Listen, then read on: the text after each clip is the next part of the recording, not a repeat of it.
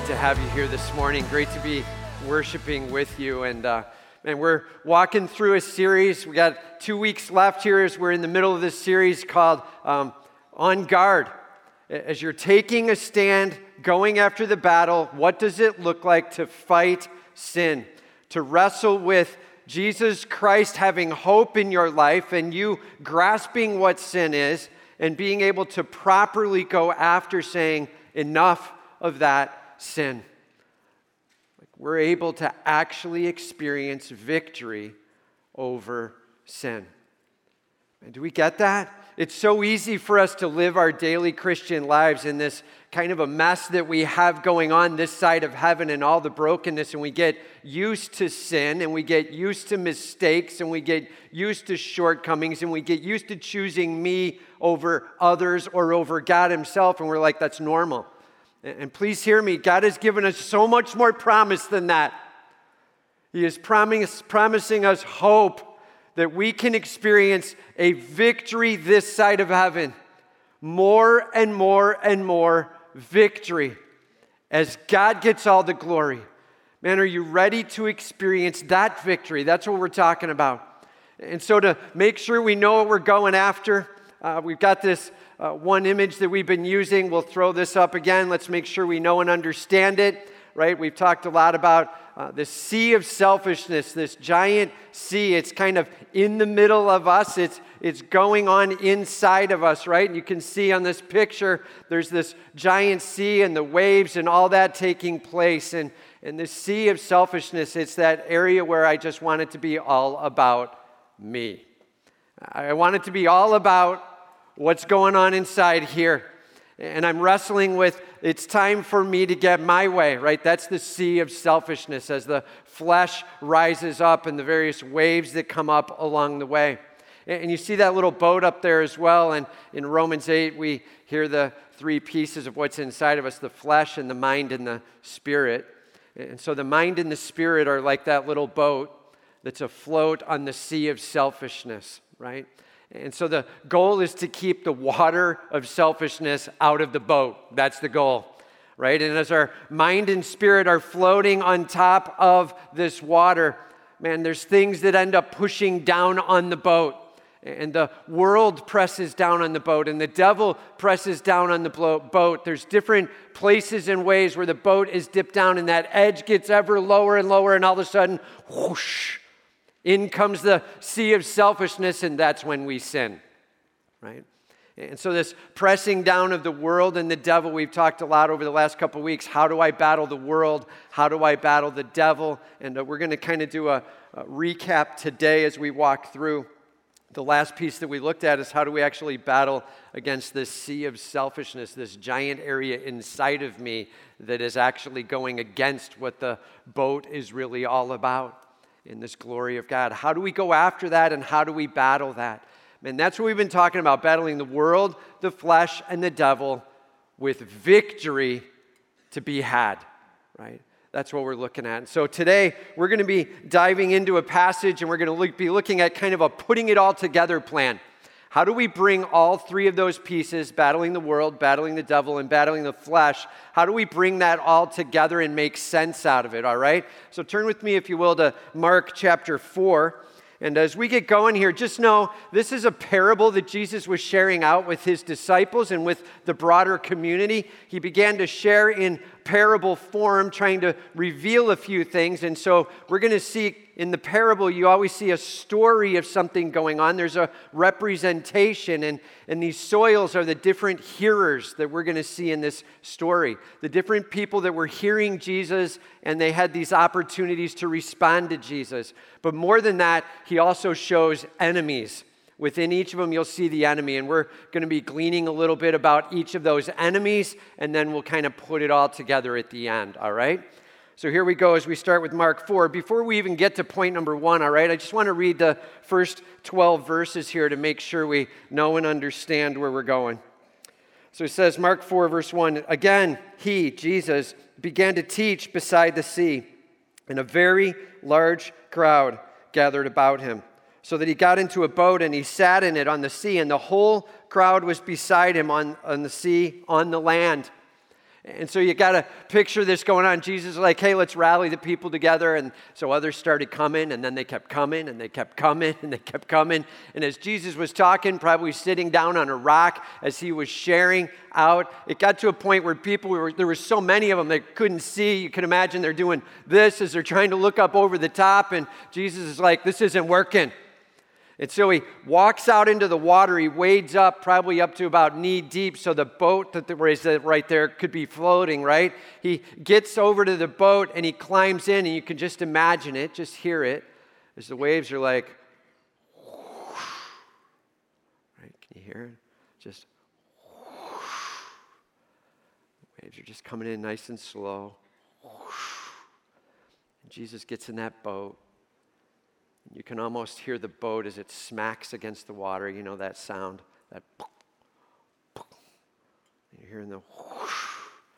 And Jesus starts to talk to all the people that are all around him on the land. It's like this natural little amphitheater as he begins to present out from out in front of them. And he says, listen, behold, a sower went out to sow. Put it in our terms. A farmer went out to throw some seed to the ground, right? A sower went out to sow. And as he sowed, some seed fell along the path, and the birds came and devoured it. Other seed fell on rocky ground where it did not have much soil. And immediately it sprang up, since it had no deep soil. And when the sun rose, it was scorched, and since it had no root, it withered away. Other seed fell among the thorns, and the thorns grew up and choked it, and it yielded no grain. And other seeds, well, they fell into good soil and produced grain, growing up and increasing and yielding 30-fold and 60-fold and 100-fold. And he said, he who has ears to hear, let him hear. Like as Jesus climbs in the boat, he's like, listen, you all have gathered together and you're wanting to listen to what I have to say.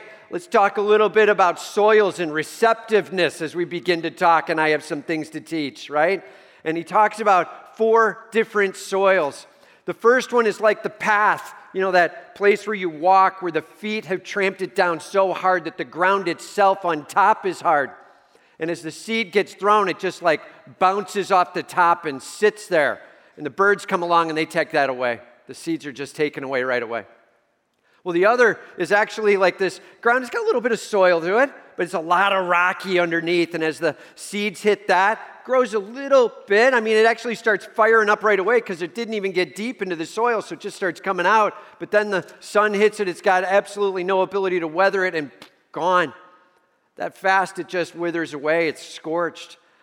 And the next is actually the soil is probably pretty good. It begins to grow up, but it's got thorns all around it on top of the soil. It just chokes it out.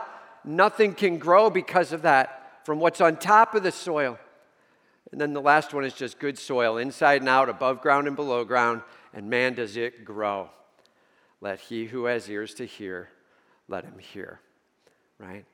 That's where Jesus walked him through these 4 different elements. And you can imagine there were people there that were like, you know, that's a good point. That's a really good point. And then somebody else is like, what moron farmer threw seed on a path? Like, what's he thinking about? What is this guy talking about? What kind of story is this, right? You can imagine all the different kinds of people that were getting it, not wanting to get it. When are we going to leave? I don't want to be here. Take me home. Why am I so, right? All of that going on as Jesus is sharing this out. What does this parable mean, and what can we glean from it? All right? So let's just jump to verse 13 of chapter 4, where he begins to explain the parable, and we'll walk point by point through this. So, point 1, fight Satan who seeks to steal. Fight Satan who seeks to steal. In verse 13, Jesus said to them, do you understand this parable? Do you not understand this parable? How then will you understand all the parables? Just so you know, those 2 words, understand, are different words. The first time he's like, do you not cognitively get what I'm saying? then how will you experientially grasp this whole thing I'm going to be talking about? Like, that's what he brought up two different words there, and he's really like, man, first you have to be able to get it before you're going to be able to experience it. And he says the sower sows the word. And so he's like, the sower begins, let me just explain to you, the seed, well, that's the words being shared. So Jesus is making it really clear to him right now. So now we're talking about somebody bringing a message. Clearly he's talking about himself, Jesus there, or God overall as the farmer, the sower. And the word being sowed out is this message about the kingdom and the hope of Jesus Christ. And he's like, listen, there's a sower and he sows the word. The seeds equal the word. The sower equals God. He said, and these are the ones along the path where the word is sown. He's like, let's talk a little bit about this seed along the hard path where it bounces and just sits on top. When they hear, well, Satan immediately comes and takes away the word. When they hear, the word just sits on top and, well, somebody comes along to steal it away. Who's stealing it? Yeah, say it louder, say it bigger. Who's stealing it? Satan. The devil is coming in. And we have to understand that in the midst of this soil that's very hard, right, the enemy being shown here is the devil. And we battle against the devil. And the devil does try to take away the truth, the word. And so as the word is shared out, Satan is always fighting against the word. It says he takes away the word that is sown in them. So this message is put in, Satan is coming to try to take it out. Like, we better grasp that in the midst of that soil, who was very resistant, you ended up with this very dangerous moment where Satan is coming to take away the word. How does Satan take away the word? I just wrote these couple of ideas down. How does Satan take away the word? Number one, he contradicts the word. He contradicts the word. He is literally going to say things like, that's not true. Come on. That can't possibly be the... Think about it. Right? Or maybe he does like he did with Eve. Is God really going to kill you, take your life? Are you really going to die? Right? Contradict. Complete flip. That's the lie. But Satan also twists the word. He doesn't just contradict it, he twists it, meaning he accepts part of it, but he rejects another part of it. And as he begins to twist the word, he's literally trying to get you to accept part of the premise so that he can lead you off into another me world. And as Satan begins to twist, he's deceiving. Like, that's not what it's all about. That's not how it works. Here's how it works. As he begins to try to put a half-truth into your head. He puts a whole lie or he puts a half lie. And here's number three, or he even just goes straight at you and accuses you and shames you. See, if he can get you thinking, I'm not worthy of receiving this hope in God. I can't be forgiven. I can't walk with, like he's going to either tear you down or he's going to tear the word down or he's going to be tearing God down. He's coming in with something and he's going hard on trying to flip the word, contradict it, or twist it, or even go inside of you and get you to be knocked down to your knees where you feel you're just so unworthy you shouldn't even be looking at it. How does he take the word? Well, he fights back with lie. Lies to your soul that get you grasping things that just are not true about your God. That's Satan, man. That's the enemy in this first piece, and we better recognize this, man. Satan seeks to steal, and that's our first enemy, the devil. I just wrote these words down. Resistance to God's word makes us vulnerable to Satan's attack. Resistance to God's word makes us vulnerable to Satan's attack. Please know that the more we're like, nope, and the seed just bounces and sits on top, then Satan can come in, steal it away, and start twisting things up. Right? We are so vulnerable when we resist God's word. Man, are you open to God's word? Maybe you came here this morning and you're maybe not even sure why you walked in the doors. And now is the time to be able to say, Lord, I'm ready to start getting open to your word. Teach me, God. Shape me. Lord, may I not be resistant to you. May Satan not just steal away the word. Right? So first we have to learn to fight Satan, and we're going to talk more about that in the fourth point, but just hang on for a moment, all right? Second, flee the flesh, which is resistant to the word. Flee the flesh, which is resistant to the word. He says here, and these are the ones sown on rocky ground. Okay, so now we're picking up this ground that's got a little bit of soil, but it's got a lot of rock underneath it, meaning there's times where it responds to God, but there's a lot of times where it's just pretty resistant as well. And so while it's not like hard on the surface where the seed just bounces off the top, there's actually a lot of hardness within. There's a lot of movement towards self within, and decisions are made towards selfishness. This rocky ground, it's only a little bit in responsiveness, and these are the ones sown on the rocky ground, the ones who hear, and they hear the word, and immediately they receive it with joy. How fast do they receive it? Immediately. There's actually a responsiveness here. Like, oh, okay, I get it. Like, I see a little bit of what's going on. They receive it, and there's actually some joy that comes along with it. There's an impact of grasping the truth of God's word. The problem is there's not much depth, there's not much maturity, there's a lot of selfishness that rages in this one. It says, and they have no root in themselves, but they endure for a little while. And have you ever felt like you're that one? Like, I get it, I'm getting fired up on it, and I get God's word, and it's bringing a little bit of joy, and never mind. Right? It's just like that fast, it starts taking it away, and he says, endured for a little while, then when tribulation or persecution arises on account of the word, immediately, how fast? Immediately. They fall away. So immediately they got it, and immediately they fall away. See, this is a very, like, in the moment, very emotional responding, not very deep, hypersensitive to self kind of person. It's like, oh, that sounds great. Never mind. And the persecution that's coming, the rage that's coming is because of the word. Man, please hear me. When we do take a stand for Christ, there will be pressure. And we do have to learn to stand for him.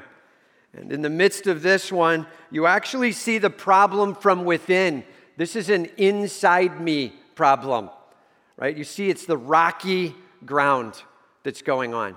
That's what's limiting this whole thing and causing the problem. It's what's inside. It's what's going on inside is the mind responding to the flesh all too often and just getting dragged away. In fact, maybe so much so that barely responding to God at all. It says, and immediately this one falls away. And again, we have a problem here, and this ground is really what's going on inside the ground that's the problem. It's rocky inside. The flesh, well, the flesh just seeks to resist. And this one is all amped up on flesh. Rocky ground inside and responding that way. Man, we must flee the flesh. We've got to be able to put ourselves in a spot where that weakness doesn't drag us down, right? And again, we're going to talk about that in the fourth point. We're going to bring all this together. I just want to make sure we grasp this. So we have the enemy in the first spot is Satan. And the enemy in the second spot is the flesh, right? So the enemies are Satan and the flesh. Everybody just say those two. What are the enemies? Satan and the flesh, right? And so those are the first two enemies here that we see in this story. And now he goes to the next. And others are the ones sown among thorns. They are those who hear the word, but the cares of the world and the deceitfulness of riches and the desires for other things enter in and choke the word. So it says, and others are the ones sown among thorns. This is where we're going to point 3, fence lines to avoid the world, which choke out the word. Fence lines to avoid the world, which choke out the word. Notice it says, these are the ones sown among thorns. They are those who hear the word, right? So there's some level of understanding. They got themselves into a position. They're grasping in the moment. It says, but the cares of the world, the cares of what? The world, and the deceitfulness of riches and the desires of other things, they enter in and they choke the word. So now we have the thorns on top of the surface. So in the first case, the surface top was just hard. Absolute rejection, the seeds just bounce off. In the second case, there's a rockiness inside, underneath. It's limiting the growth. There's still it's an inside me problem, right? On the third one, now it's got the seed, it's actually hitting. There actually might even be a little growth, but what happens is the stuff on the outside starts choking it out. The issues of the world, the cares of the world, the desires of other things, including riches and whatever, and it chokes the word, and it proves unfruitful. And the world seeks to choke us out. The world seeks to choke, right? And so we need to learn to battle the world. What's the best way to do it? Well, get some clean fence lines and clean up the thorns, right? Get the thorns out of the garden. He's like, make sure you set up the fence lines wisely and well. May God get all the glory. So if you go back and look at these, you're seeing three different soils of responder. You're seeing three different enemies. You're seeing Satan come in and he's stealing away. You're seeing inside me problems, the rocky ground as we respond to self. And that one's all about me. It's the flesh raging, right? And so you have the devil, you have the flesh, and then the last one, well, you have this really clear moment of the world choking things out. And the word picture is like thorns in a garden. As they start to grow up, they just choke and die out. And whatever the world's things are that they bring in, whatever looks good, whatever feels good, whatever shows me off stuff, begins to choke out the seed. So as we look at these first three, you can see three soils. You see three really clear enemies. And then he comes to the fourth. But those that were sown on the good soil, what kind of soil? Right, the good soil are the ones who hear the word and accept it and bear fruit. When he says good soil now, he means the surface isn't hard. There's no resistance to God's word with it just bouncing off. He means inside, it's not just rocky soil inside with no roots that gather, and it's not talking about that either. It's not this giant fleshly me-oriented, it's not that. There's a high responsiveness with deep roots. And then the third one is there's also no thorns. When he says good soil, he means soft top, no rocks, no thorns, right? The other three are not true. And he says, but those were sown on the good soil, the ones who hear and they accept it and they bear fruit. There's a deep, rich root and there's a growing fruit. It says 30-fold and 60-fold and 100-fold. He's like, man, it just gives back like you would not believe. And there's a massive joy in the midst of the fruitfulness. And like, that's what it needs to look like.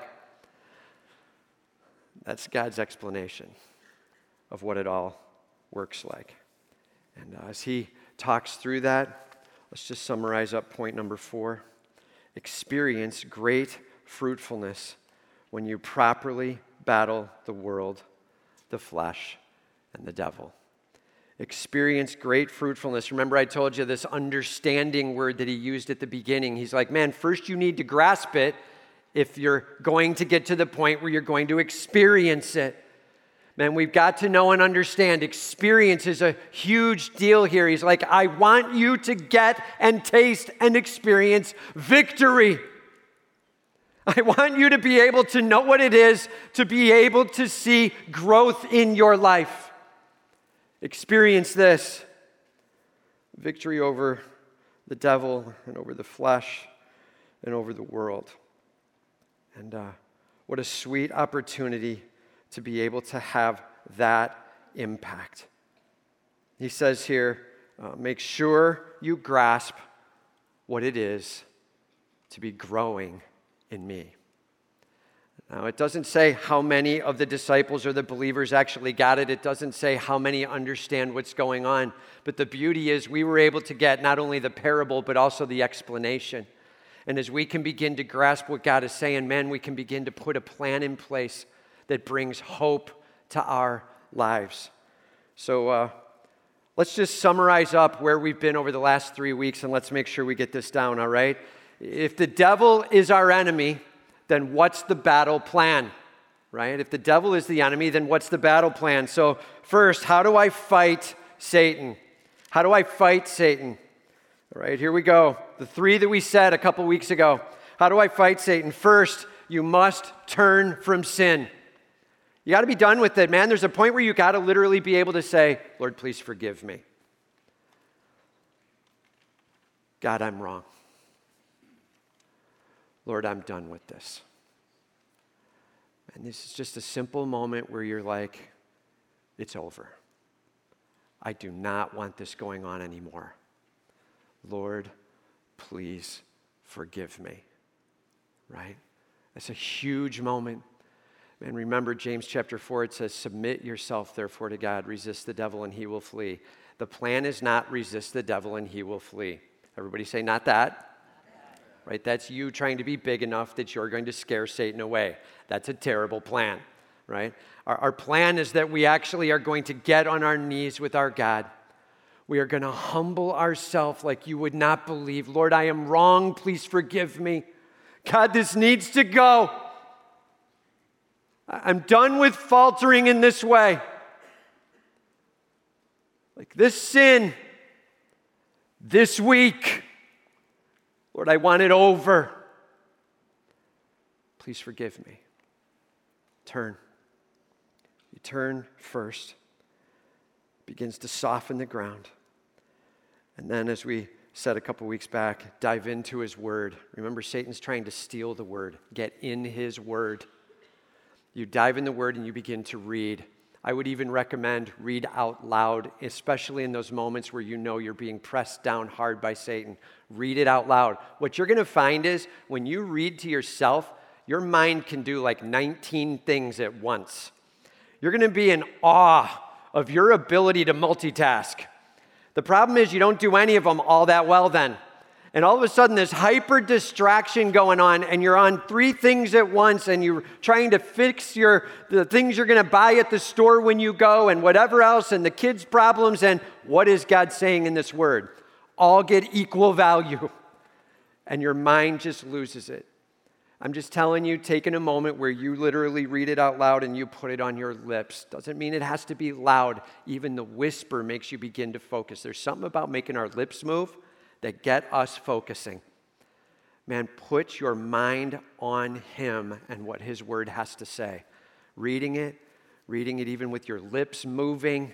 God, I'm longing for you to be glorified. As you go through that, you're looking for the greatness of God. And then number 3, now pray it back to him in worship. This is who you are, God. This is who my God is. I worship you, God. You are awesome. Maybe you open to this passage that we're in today. And you're like, Lord, I just celebrate that you take time to give us the clarity.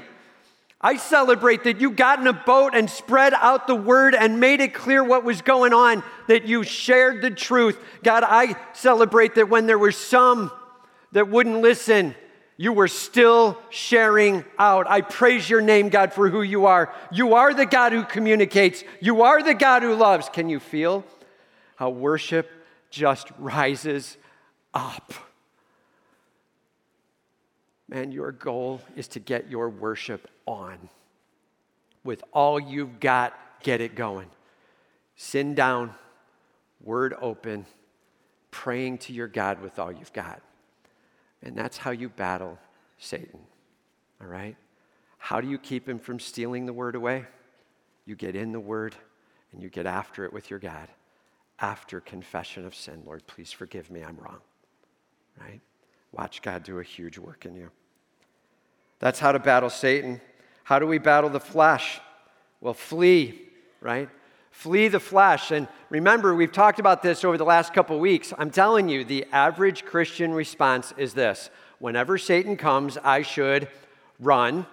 And whenever the flesh rages, I should try to stand and fight. I should try to hold back from that faltering. And everybody say that's a terrible plan. Right? That's not a biblical plan. It's clearly a terrible plan. When Satan starts to press in to steal the word, no. I will not move off this truth. I am anchored on this truth, and I will stand for it, and I will stand in God's word, right? We take a stand when Satan's pushing in. But when our flesh begins to rage and go, all right, man, this is a good me time. This is looking pretty good right now. Why don't we go for this? This big wanting starts coming from within, this big welling up. Dude, you need to get out of there. Wherever there is. And so what does it look like to flee? We just said these last time as well, last week. The 3 types of fleeing. Ready? Shift your geography. You may need to physically leave the room or leave the place or leave the state, right? Whatever's going on, man. Get it in gear. What needs to happen? Shift your geography, right? Get out of the area where you are being tempted so much, right? Shift your geography. Here's the second one. Shift your chemistry. Shift your chemistry. We talked a lot about that last week. Remember, we have a lot of chemicals raging inside of us, right? And when those are out of balance, we're in trouble. And if you're hungry, the next thing that comes with it is angry. Some of you are like, oh, not me. I'm sweet and tender. Ask your spouse and see if that's true. And if it is for you, great. I'm happy for you. I'm happy that that's true. But the reality is, as we tend to get hungry, we tend to get really about me. And that's where that anger is rising up from, right? And whatever that chemical thing is that's going on, watch what's happening. Make sure you manage it, right? Make sure you know what's happening inside of you that's going on that needs to be adjusted. It might be a diet thing that needs to adjust. It might be a sleep thing. Whatever it is, make sure you get it managed. So shift your geography, shift your chemistry, shift your mindset. Like I'm just telling you, if I'm in an area where something comes up and I'm being tempted to be all over going after that, and I end up getting up and going out of the room, but the thing that I'm thinking about the whole time I'm in the other room is the thing that was in that room, I did not get away from temptation at all, right? The mindset does need to change.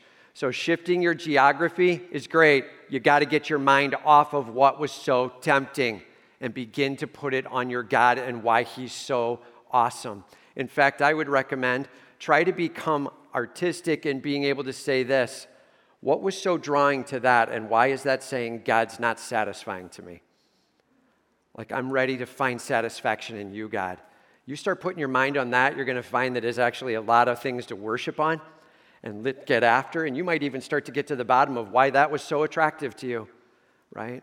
And just spend a little bit of time on shifting your mindset. Shift your geography, shift your chemistry, shift your mindset. That's how we battle the flesh, right? And so battling Satan, you turn, you dive into his word, reading it even out loud if you can, and praying. In the flesh, you're getting out of there in one way, shape, or form or another. And then the last one is fence lines. And let's just remind, fence lines. We're going to throw up an image here. This is a bad fence line, right? So bad fence line. Why is that a bad fence line? Well, because it's right on the edge of sin, and if you push in on it or jump over it, you're already sinning. That's not a fence line. That's a rule, right? Like thou shalt not. And as soon as you push through it, you are, so you're wrong, right? Don't put your fence line on the thou shalt not thing. Put it back off of it. The fence line is meant to give you some gap so that as you push through it, it gives you a red flag. Why did I just push through that? I should not want that. I shouldn't be on that. Instead, there needs to be a healthy gap, a good distance. Let's go ahead to this next slide. And this is what a good fence line looks like. It's back away from sin so that even if you push through it or over it, you end up getting this little indicator to yourself. All right, something's going wrong. Why did I just push through that fence line? I shouldn't have wanted to do that. And you know, we used an example last time. I'll use a different one this time. And, you know, in general, we have a rule that Jonna and I do that we don't text members of the opposite sex without including others in on that text. There's just not a texting that goes on where it's just me texting girls or her just texting guys. We tend to bring others into that to make sure that it makes sense as we go along. And why?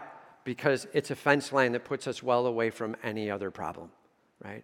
It doesn't say in any passage of Scripture, thou shalt not text a member of the opposite sex, right? It doesn't say that. We're not on the thou shalt not. We're on the don't want to put ourselves in a spot downstream where all of a sudden we've begun to lean on somebody else other than each other. And my wife says, amen. Right? And that's where we're at. Just really being wise to it. Being smart to whatever your fence lines are and making those make sense in order to put up healthy boundaries of protection. Fence lines are meant, ready, to keep out the thorns that so easily choke, right? Absolutely longing to have a healthy fence line back away from sin. Lord God, I'm ready for you to be honored. I'm telling you, if we have good fence lines, there's going to be a lot less temptation in our lives. There is. The world just brings a ton of crud at us. And being able to block some of that off really brings a lot of the temptation out. Okay, ready? And all of God's people said. All right, that's a big deal. Well, I don't know, Tim. I'm not really going to go after any of these. I'm not really excited about this. And what do you have to say to that? All right, it's probably going to look a little like this. All right? And so look, we've talked through the sea of selfishness and a boat, which is our mind and spirit. And I'm telling you, the moment we allow the devil or the world to start pushing down, the moment that the flesh rises up with waves and we don't get out of there, we start taking on water, it starts taking our boat under. And once we got our boat, our mind and spirit taking on self, this is when we start making really selfish decisions. And I just love the guy literally named his boat No Worries. And it went down. Like, be super careful how you approach life, man. Make sure you're going after life saying, God, I do want you to be glorified. Lord, I do want to see victory in areas of my life that I've been giving it up. Lord, I'm ready for you to rock my world. Lord, I no longer want my boat swamped in the sea of selfishness. I'm ready for you to get the glory. All right? Okay. That said, let's make sure we understand just a little bit more about distinguishing these three. I've talked to a couple of different people, and as you start talking through, like, how do I battle Satan and how do I battle the flesh, and what's the difference? Like, when Satan is pushing in, how do I know it's Satan and how do I know it's not my flesh? And should I start running or should I start standing my ground? And which is it? And how do I know the difference? And so let's just make sure we talk through these a little bit, all right? First of all, Satan is going to be driving your thoughts. Know that. He uses the lie. He uses the deception. He uses the accusation. These are communications into your soul. He is going to be driving your thought life. Okay? So know this. One of the biggest issues you're going to have with Satan is his whisper into don't think that way. When he talks with Eve, his first statement, did God really say? When he's talking with Jesus, he says, if you are the Son of God, like, I don't know if you hear that. That is massive accusation. That is a challenge of truth. And I'm beginning to cause you to move off of that thought process, right? Satan, he loves to use the thought and attack the thought, causing you to question where you believe God. Know that. It's going to be subtle. Where do you actually find God valuable, or where aren't you finding him valuable? That's Satan. The flesh, well, while Satan drives the thoughts, the flesh just drives the wants. Man, the sea of selfishness doesn't have a lot of rationale to it, okay? We all get that? Like when the sea of me rises up, it's not, hey, I've been thinking about this, and this is a really logical, brilliant position about us. Here's what I think about me. Like, that's not it. It's more like, take it, get it, let's go after that now. It's this giant wanting that rises up. And when the want is coming up and there's not even a logic, you're like, that doesn't even make sense. Like, be careful. You're probably, if you're starting to feel a want rising up, dude, you better get after that and fix that fast. All right? And so let me just say it this way. Let's put the battle plan in place knowing that distinction. All right? If Satan's getting to your thoughts and your flesh is actually driving hard on your wants, here we go. Here's your battle plan. Let's put it all together. Number one, get your worship on. I'm just telling you, you are not going to be able to battle if you do not worship. Please hear me on that. If you have this horrible time in the Word, no confession of sin, absolutely not dealing with it, and you're like, all right, let's get rid of sin. Like, I'm just telling you, that's a terrible plan. All right? It comes from a point of worship. So start with getting your worship on. Number two, then, fence line up. You're out of the moment. Figure out your fence lines. Get that done. That's a part of your worship. God, I'm doing this for you. Right? Set up your worship. Get your fence line set. You are really ready to rock. Like you are leaning in with your God. You've got sin confessed. You've got a plan for what to stay away from. Not going over there. There's some serious thorns in that area. Not going to take on this. Like, okay, my worship's on and I'm staying clean. And now the question is, are you being pressed on by Satan in the moment or your flesh? And I think the best way to answer this is to say yes.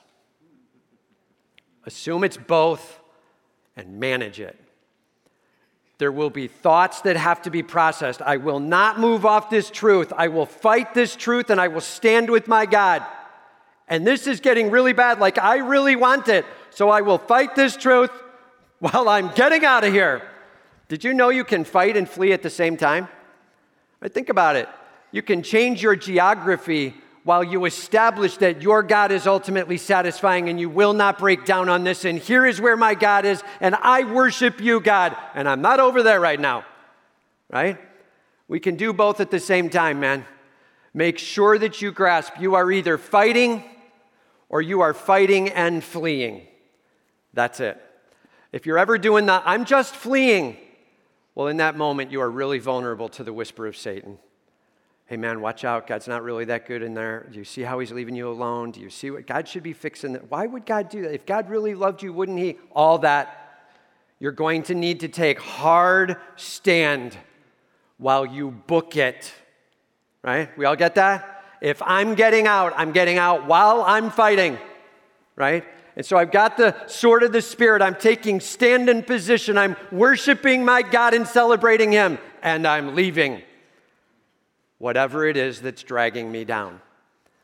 The battle plan, while there are 3 pieces to it, really is a 2-part plan. Fence line out of the moment. And in the moment, man, you fight or fight and flee. That's where you're at. I would not worry about trying to distinguish whether that was flesh or devil. I probably wouldn't spend much time on it. That's just fight the position, and if it's getting too high, get out. Lord, I'm standing here and I'm worshiping you, and this is the truth I'm on. All right, I still want it, and it's really getting the better of me, and I'm gone. That's the plan, okay? Now, out of the moment, you can process through, I wonder if that was flesh, I wonder if that was spirit. That's a great time to get a little more cerebral when your flesh isn't rising up. I'm just telling you, the thought of the waves are getting ever higher to the edge of the boat, right? And we're standing on the boat, and the waves are just coming up closer and closer and closer. Maybe the boat's even being pushed down. It's about ready to come over. That's really not the time for the captain to start saying words like, hey, you know, I was thinking. You're like, whatever, dude. Move it, right? What are we doing here? Get the boat managed, man. What's the plan? Like, this is it. Get this thing in high gear. We got to get out of here, right? And later on is the time for musing and processing. So your plan is, I will not leave the truth of God's word. And if I need to book because this is rising up, then I'm gone. I flee. Clear enough? I'm telling you, this is an art and a science. And it is so worth the adventure. As you begin to realize, look at that. The majority of the time I'm falling, it's because I keep letting the world press in. My fence lines are horrible. I'm changing some of that. And great, start fixing that. Or maybe you're like, you know what? My fence lines are great. I got good wide distance. My issue? And anytime I want it, I just go get it.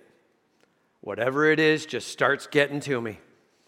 And so Last week we had the Super Bowl party at our house for our Amplify group, and that was a good game, huh? Gee whiz. So we had the Super Bowl party at our house, and we had everybody bring in food and snacks and all that kind of stuff, and which was great. I mean, just phenomenal meal and great desserts after it, and I personally have a thing where, like, whenever we have a Super Bowl party, you have to have M&Ms on every table all over the place, and just so people can everywhere enjoy M&Ms. So we set out plain M&Ms and peanut M&Ms and all that all over the place and had them set. Now, we had so many desserts that, and Jonna, I appreciate it. I said, hey, can you buy some M&Ms? So she did. She bought the 5-pound bags. So we had 10 pounds of M&Ms and a ton of desserts. So after it, we had like 4.5 pounds of M&Ms per bag left over, you know what I mean? And as we put it all back in the bags, it just kind of sat there, and that night I was like, M&Ms are good. It's got to be one of your food groups, right? So I reached in and had some M&Ms and had some more M&Ms. And I'm like, it's Super Bowl weekend. I'm used to having snacks all Super Bowl weekend. I can have some more. So I had some more. And then Monday was the next day. Monday's my day off. So I had some more M&Ms. And I'm like, it's not bad. It's M&Ms, whatever. It's like, okay. And then I noticed Jonna was putting the M&Ms in the car. And I'm like, where are you going with the M&Ms? She's like, well, I'm going to take them to work. And I got mad. Didn't I? We didn't talk about this. This is the first time I'm confessing it's to all of you. And I was like, put the M&Ms down, man. Got to leave them there. I'll take them to work or something. It's fine. You don't have to put them there. And I was meaning well, too. They're going to melt in the car. You got them sitting in this, and then they're going to be freezing, and then they're going to put the M&Ms down. Right? So Jonna put them down. Her fence line was not my fence line in that moment. And now I'm like, now I can't have any. I have to prove that it wasn't that. It was the worst Monday I've had in a while. As I had to stay off of those M&Ms. And then I'm like, baby, you taking the M&Ms to work? Get those out of here. And she brought them into work. Honestly, I don't even know what happened to them. I went into the kitchen just to see if they were in there, and they were gone. I don't even know what happened to them. Like, I'm just saying to you, the smallest of things can become the biggest of things when you're not willing to actually manage. And I don't care if they're this big or if they are massive and life-altering. Man, are you losing a grip on it? Do you need a better fence line? Like, I'm just telling you, I had a fence line. Don't go in the kitchen. The M&Ms are over there. I had handfuls of M&Ms, baby. I was blowing through those fence lines right then and there. Like, I had a bigger problem than just a fence line. And it was more of I had given green light to all things snack over the weekend. I was continuing to snack, needed to be shut down with a bigger fence line. So those things went to work, right? And they went to a different geography. And that's when I got a little victory over it. And I'm just telling you, you have to be wise to whatever it is your little moment of thing. I'm making a joke out of M&Ms and making it small, but we're dealing with heavy things. The reality is, what's your thing? Where you moved it over to the desk and you left it there. When you got a little upset because somebody was going to take it out of your life. What's your thing? Where you want that in your life and you know you probably shouldn't have it, but too bad. I'm going to fight for it. What needs to go? And whatever that sin is, may God get all the glory. As we literally fence line up, worship big, and then we battle Satan with all we've got, getting on our knees, confessing sin, getting in the Word and going after it.